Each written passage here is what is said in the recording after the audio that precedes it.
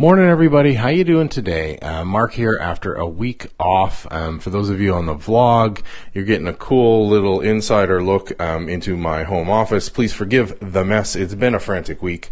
Been off last week with some back and shoulder challenges. Still struggling through that, but AWS reInvent is less than a week away. And what I wanted to talk to you today, and why I'm giving you this look into the studio, is I want to talk about preparation. So you can see here, I've got things set up. I've been doing some filming ahead of time, and now I'm just going to try this super awkward solo camera swap.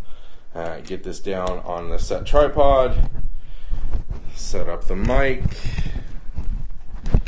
slide that boy in there, and there we go. So you probably got the microphone in shot here. How's that? Let's get rid of that windscreen. There we go. So one of the things I want to talk about was preparation.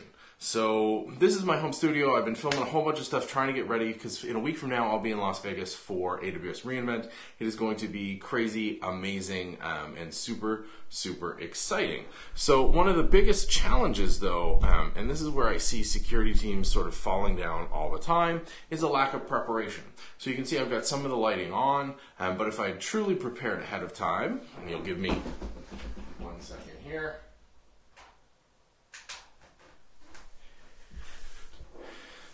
This is how the scene would have been lit. I've turned on my key light. For those of you on the podcast, obviously way brighter with the key light and the studio properly lit here to record some videos. And that's really what I'm doing for the next day or two, is recording a whole bunch of stuff that I'll release or add to over the course of AWS reInvent next week. Now, what does that have to do with security and privacy, which is obviously the main theme of this vlog? Well, the vast majority of the time when I'm talking to teams, they aren't prepared.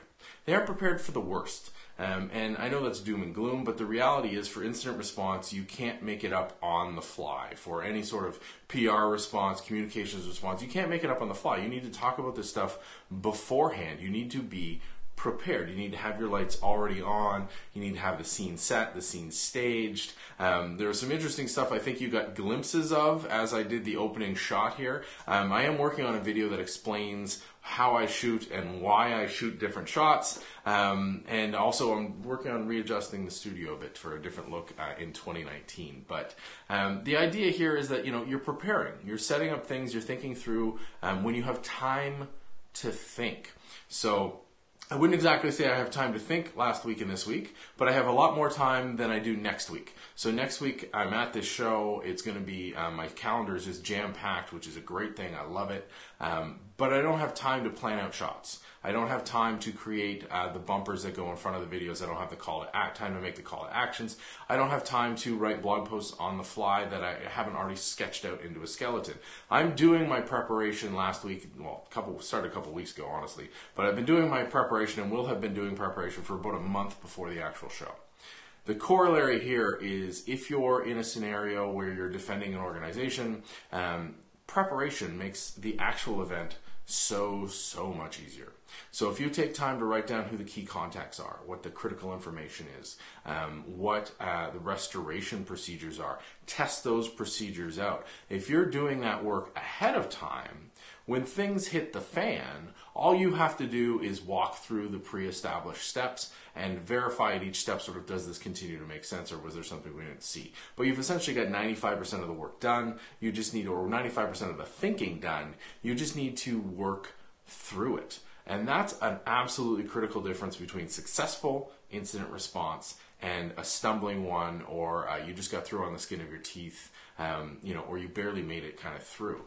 And it's amazing how little prep needs to be done ahead of time, right? Because right now, you're working as normal. Your systems are working. I assume they're not breached.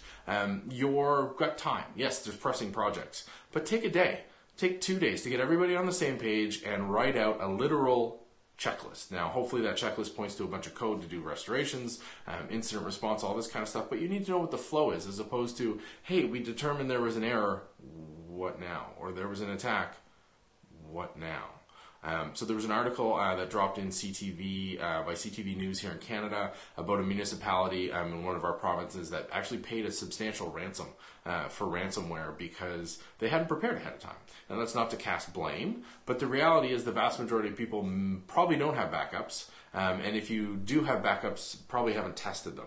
So ransomware works by this sort of extortion. I'm going to lock your data out, and you're going to pay me to get access back to it. It works on the premise that there's only one copy of the data.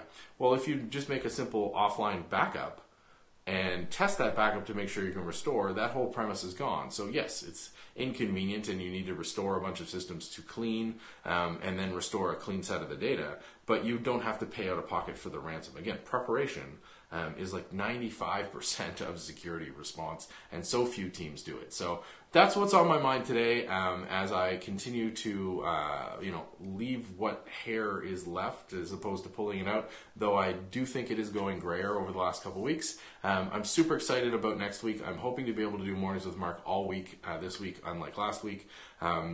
Feeling a bit better, which is good, but no choice with the looming deadline of AWS reInvent. So please stay tuned to the show. Hit me up online at marknca, in the comments down below for those of you in the vlog, and as always by email me at markn.ca. How are you preparing for incidents or worst case scenarios or just normal day-to-day activities? Do you prepare, or is everything kind of shot from the hip?